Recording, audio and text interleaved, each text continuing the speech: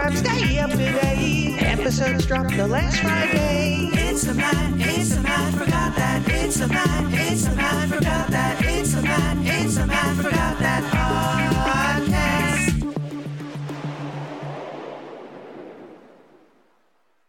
Welcome to the Matt Forgot That podcast, the place to recollect and reminisce. I'm your host, Matt Seroski, filmmaker, film fan. Each episode, I'm going to rewatch and review a movie or TV pilot that I've seen before but don't quite remember. It could be a blockbuster, critic's choice, or cult classic. To join in on the conversation, follow me on Twitter, Instagram, and Facebook at Matt Seroski. You can subscribe to my YouTube page where I'll post videos and clips from the show. If you have any opinions on what I've reviewed, or want to share your own trip down memory lane, use the hashtag MattForgotThat on social. Before we start, I'm not a big fan of indecisive people. If someone asks me a question, I can give you an answer pretty quickly. My mind works fast, and I'm confident in what I say. I'm not always right, but I don't trust people who can't make decisions. And I certainly mistrust anyone who can't tell me their favorite things. And I'm not talking about major life-altering things. What's your favorite movie? I don't know. It really depends on what mood I'm in. No, it doesn't. No, it doesn't. You only have one favorite. Pick it. Mine is Jaws. It will always be Jaws. It doesn't matter what mood I'm in, that movie can come on, and I'm there for it. But I have to admit, there is one question that I am a little indecisive on. Who's your favorite actor? I'm not sure I really have one.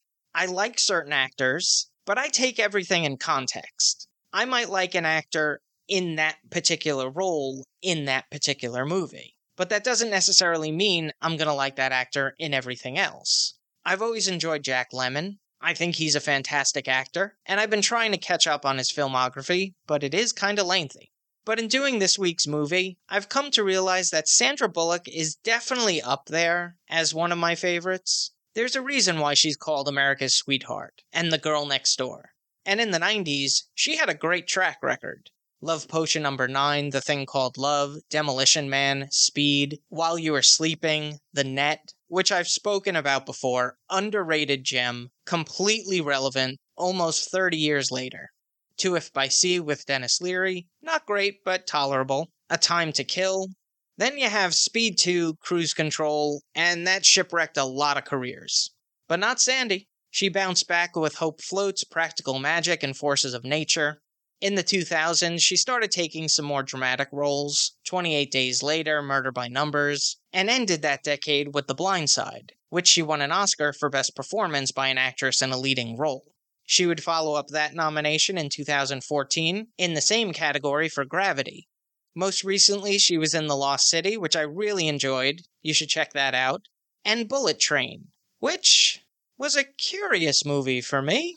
I'm not sure how I feel about it. But I know how I feel about Sandra Bullock. Seems like a really genuine person. You could pick a random talk show interview, and she comes off as down-to-earth and charming. On to the main attraction. Each review will end with a ranking out of 5 stars. 1 star is skip it, 2 stars watch at your own risk, 3 stars standard fare, 4 stars worth checking out, and 5 stars must see. Now, if I give a title 5 stars, it doesn't mean I'm comparing it to Casablanca, Jaws, or Seinfeld. I rank titles based on other movies or TV series in that genre and at that time period. In this episode of the podcast, I'm rewatching and reviewing Miss Congeniality from 2000. And if you want to feel old, we're closer to the year 2040 than we are to the year 2000. It was directed by Donald Petrie, who helmed Mystic Pizza, Grumpy Old Men, How to Lose a Guy in 10 Days, and Welcome to Mooseport. The screenplay was co-written by Mark Lawrence, who scribed Life with Mikey, Forces of Nature, and 2 Weeks' Notice, Katie Ford, who worked on episodes of Family Ties, The Jeff Foxworthy Show, and Little House on the Prairie, and Karen Lucas, whose filmography includes The Nanny, Shasta McNasty, and What I Like About You. It stars Sandra Bullock as FBI agent Gracie Hart. She was born in Arlington County, Virginia. Her mother was an opera singer. Her father served in the military postal service for the Army. He was stationed in Germany and Austria, where Sandra was raised for 12 years. They returned to the States where she attended East Carolina University and graduated with a BFA in drama. She moved to Manhattan and took acting classes under Sanford Meisner. She appeared in a few independent shorts and one-shot episodes before landing the part of Tess McGill in the TV series Working Girl, loosely based on the successful movie. The series, not as successful. After its cancellation, she had roles in Love Potion No. 9 and The Thing Called Love, before her breakout supporting role in Demolition Man. But her breakthrough would be the summer blockbuster Speed, and you know the rest. This is what I remember. It's a fish-out-of-water movie. She's a tomboy that needs to go undercover in a beauty pageant. I dare say it has an iconic image, when Gracie Hart has her makeover, and she's walking in a blue dress in slow motion, and then she falls. Gracie has a fight scene with Eric on a wrestling mat, and she delivers an elbow drop that Dusty Rhodes would be proud of. Now I'm heading off to watch the movie.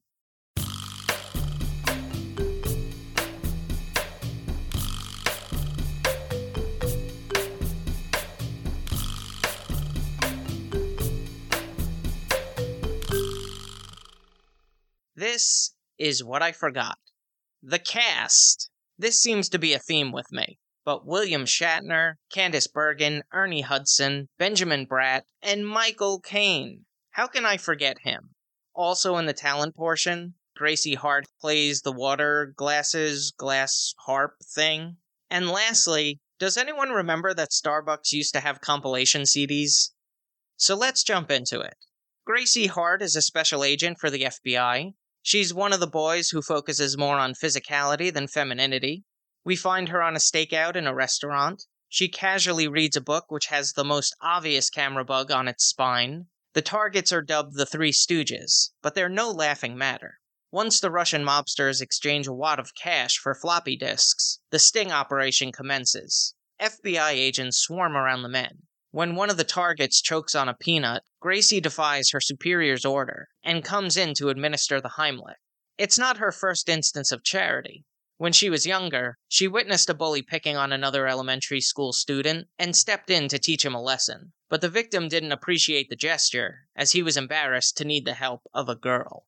Neither did the Russian. Gracie finds herself on the wrong end of a knife, but ingenuity prevails as she fights her way out of his clutches and a shootout ensues. The FBI captures the Russians, but during the crossfire, Special Agent Jerry Grant is shot. The next morning, FBI Agent Director Harry McDonald, portrayed by Ernie Hudson, briefs the department. Grant remains in the hospital but will make a full recovery, and they've received another letter from the Citizen, a domestic terrorist. He instructs Special Agent Eric Matthews, played by Benjamin Bratt, to form a team to take point of the operation. After the meeting is adjourned, Gracie apologizes to McDonald for disobeying his commands, and is put on desk duty for the next 2 weeks until a hearing.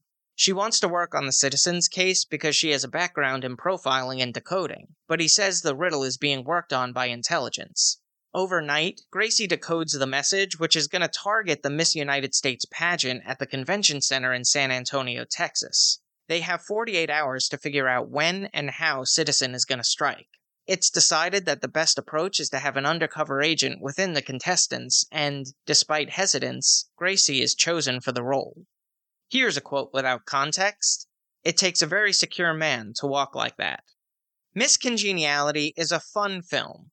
Yes, there are stereotypes about gender roles, but for the most part, it's not to be taken seriously. I mean, it is a comedy.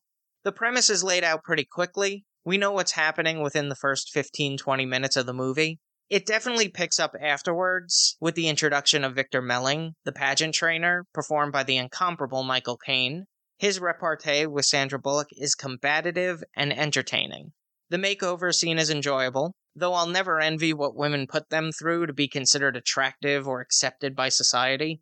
I had to pull an ingrown hair once, and tears welled. Look, we've seen elements of this movie before, but it's packaged in a successful and unique way. Now for a little trivial trivia. The pageant theme, sung by William Shatner, was composed by the screenwriter Mark Lawrence and his 7-year-old son Clyde. Miss Congeniality was produced by Sandra Bullock and filmed in New York City and Austin, Texas. The cinematography was captured by Laszlo Kovacs, whose filmography includes Easy Rider, 5 Easy Pieces, Paper Moon, Shampoo, Ghostbusters, Say Anything, and 2 Weeks' Notice. It was edited by Billy Weber, who worked on Badlands, Days of Heaven, The Warriors, 48 Hours, Beverly Hills Cop, Midnight Run, The Tree of Life, and was nominated for 2 Best Film Editing Academy Awards for Top Gun and The Thin Red Line. The score was composed by Edward Shemer, who wrote the music for Charlie's Angels, Johnny English, Win a Date with Tad Hamilton, Bad News Bears, and won a Primetime Emmy Award for Outstanding Original Main Title Theme for Masters of Horror. The soundtrack featured songs by Salt-N-Pepa, Tom Jones, The Recliners, and A-Teens. Weren't they a teen cover group of ABBA? Alphonse! Look that up for me. The runtime is 1 hour 50 minutes. It had a budget of $45 million and grossed $212 million at the box office. On the Ski Index, I give it 4 out of 5 stars. This is a movie I could put on as I'm trying to get to sleep. No, that's a compliment, seriously. I can only watch films I really enjoy to fall asleep to. If you've seen Miss Congeniality and have opinions on the movie, let me know what you think using the hashtag #MattForgotThat. Moving right along, each episode, I'm going to post clips that I think people should watch. It could be movie trailers, music videos, interviews, or something completely random. Search for my YouTube page and there'll be a playlist called Matt Forgot That Playback. I was coming home from the dentist and I turned on the radio. Sirius XM 80s on 8, just for the record. And Point of No Return was playing. Now, it's been at least double digits since the last time I heard that song. For the life of me, I couldn't place the artist. So that's why we Google. It was performed by Exposé. The female vocal group was founded in 1984 by music producer and disc jockey Louis Martinet. The original group featured Sandra Casañas, Alejandra Lorenzo, and Laurie Miller, and mostly recorded club music. They had 2 hit singles on the Hot Dance Club Play charts, Point of No Return and Exposed to Love. While recording their debut studio album, Exposure, a new lineup emerged with Jeanette Jurado, Joya Bruno, and Ann Curlis. Released in 1987, it reached number 16 on the Billboard 200 charts, behind the singles Point of No Return, Exposed to Love, Come and Go With Me, and Let Me Be the One. Their song Seasons Change would go to number 1 in February 1988. This was the first debut album to feature 4 top 10 hits by a vocal group. It would go on to sell 2 million copies. Their second album, What You Don't Know, followed in 1989, and was certified gold. In 1992, Exposé returned with their self-titled album, and new vocalist Kelly Moneymaker. It spawned the Diane Warren penned hit, I'll Never Get Over You Getting Over Me, which peaked at number 8. In 1995, they were dropped by their record label, and decided to part ways with each other for solo careers. Since 2003, Jeanette Jurado, Joya Bruno, and Ann Curlis have reformed and continue to appear at special events, with Kelly Moneymaker as an honorary member who will join them at performances. After going down this rabbit hole, I didn't realize how many Exposé songs I actually knew. I selected a couple of their hits, Point of No Return, Let Me Be the One, Seasons Change, I'll Never Get Over You Getting Over Me, and Come Go With Me. They're all available in the Matt Forgot That Playback playlist on YouTube. Check it out. Now it's time for the recommendation. Yes, that's the word recommendation with Matt in the middle. I'm going to end each podcast with my own recommendation of a nostalgic movie or TV series. Today I'm talking about Police Squad in Color. Created by David Zucker, Jim Abrahams, and Jerry Zucker of Airplane Top Secret and the Kentucky Fried Movie fame. Yes, 6 years before The Naked Gun from the Files of Police Squad in 1988, there was a television series that followed Sergeant Frank Drebin, Detective Lieutenant of Police Squad, Special Division of the Police Department, that investigates various crimes in the city. The show was a spoof of the police procedurals, and included slapstick, puns, sight gags, and running jokes, all familiar staples of Zucker Abraham Zucker. Gems like, "We're sorry to bother you at this time. We would have come earlier, but your husband wasn't dead yet." It stars Leslie Nielsen. Now, to a generation of movie fans, he was one of the funniest comedic actors around. not only for the Naked Gun movies, but Spy Hard, Mr. Magoo, Airplane, and of course his cameo on WWF programming searching for The Undertaker. But in his early career, he was known for dramatic roles. After his feature film debut in The Vagabond King, he starred in the sci-fi classic Forbidden Planet as Commander Adams, the love interest in the romantic comedy Tammy and the Bachelor, and the ship's captain in the disaster movie The Poseidon Adventure. But it's the Naked Gun movies that endure. And I haven't found anything that's made me laugh more consistently than when he played the umpire in the Mariners-Angels game, the most brilliant 10-15 minutes in cinema history. Take that, Rosebud. And of course, there would be no films if it weren't for the series. Each episode had a guest star, including Florence Henderson, William Shatner, Dr. Joyce Brothers, Tommy Lasorda, and Dick Clark. Police Squad was on for one season, 6 episodes in 1982. Only 4 episodes aired in its initial run, with the final 2 being burned off during the summer. On its cancellation, the president of ABC said, quote, "Viewers had to actually pay attention to get the jokes," end quote. To which TV Guide wrote that was the most stupid reason a network has ever given to end a series.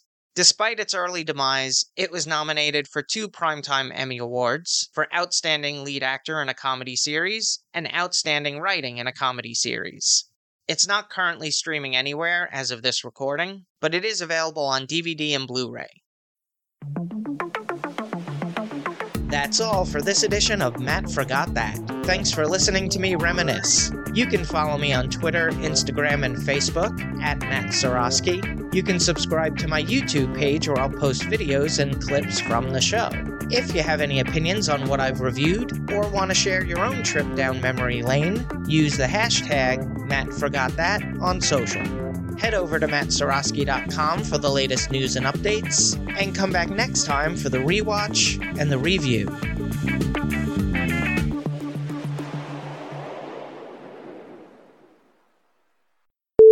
And won a Primetime Emmy Award for Outstanding Original Main Theme Title Theme Track. And won a Primetime Emmy Award for Outstanding Original Main Theme and was nominated for 2 Best Film Editing Academy Awards for Top Gun and The Thing of Life. Thing of Life, come on. They had 2 hit singles on the Hot Dance Club charts, playing charts thing. Gracie decodes the message, which is going to target the Miss United States pageant at the Convention Center in San Antonio. And Jerry Zucker of Airplane, Top Secret, and the Tuckuntuckuntu. Oh my god, that was... I did not expect that to come out of my mouth. Holy shnikey. Wow.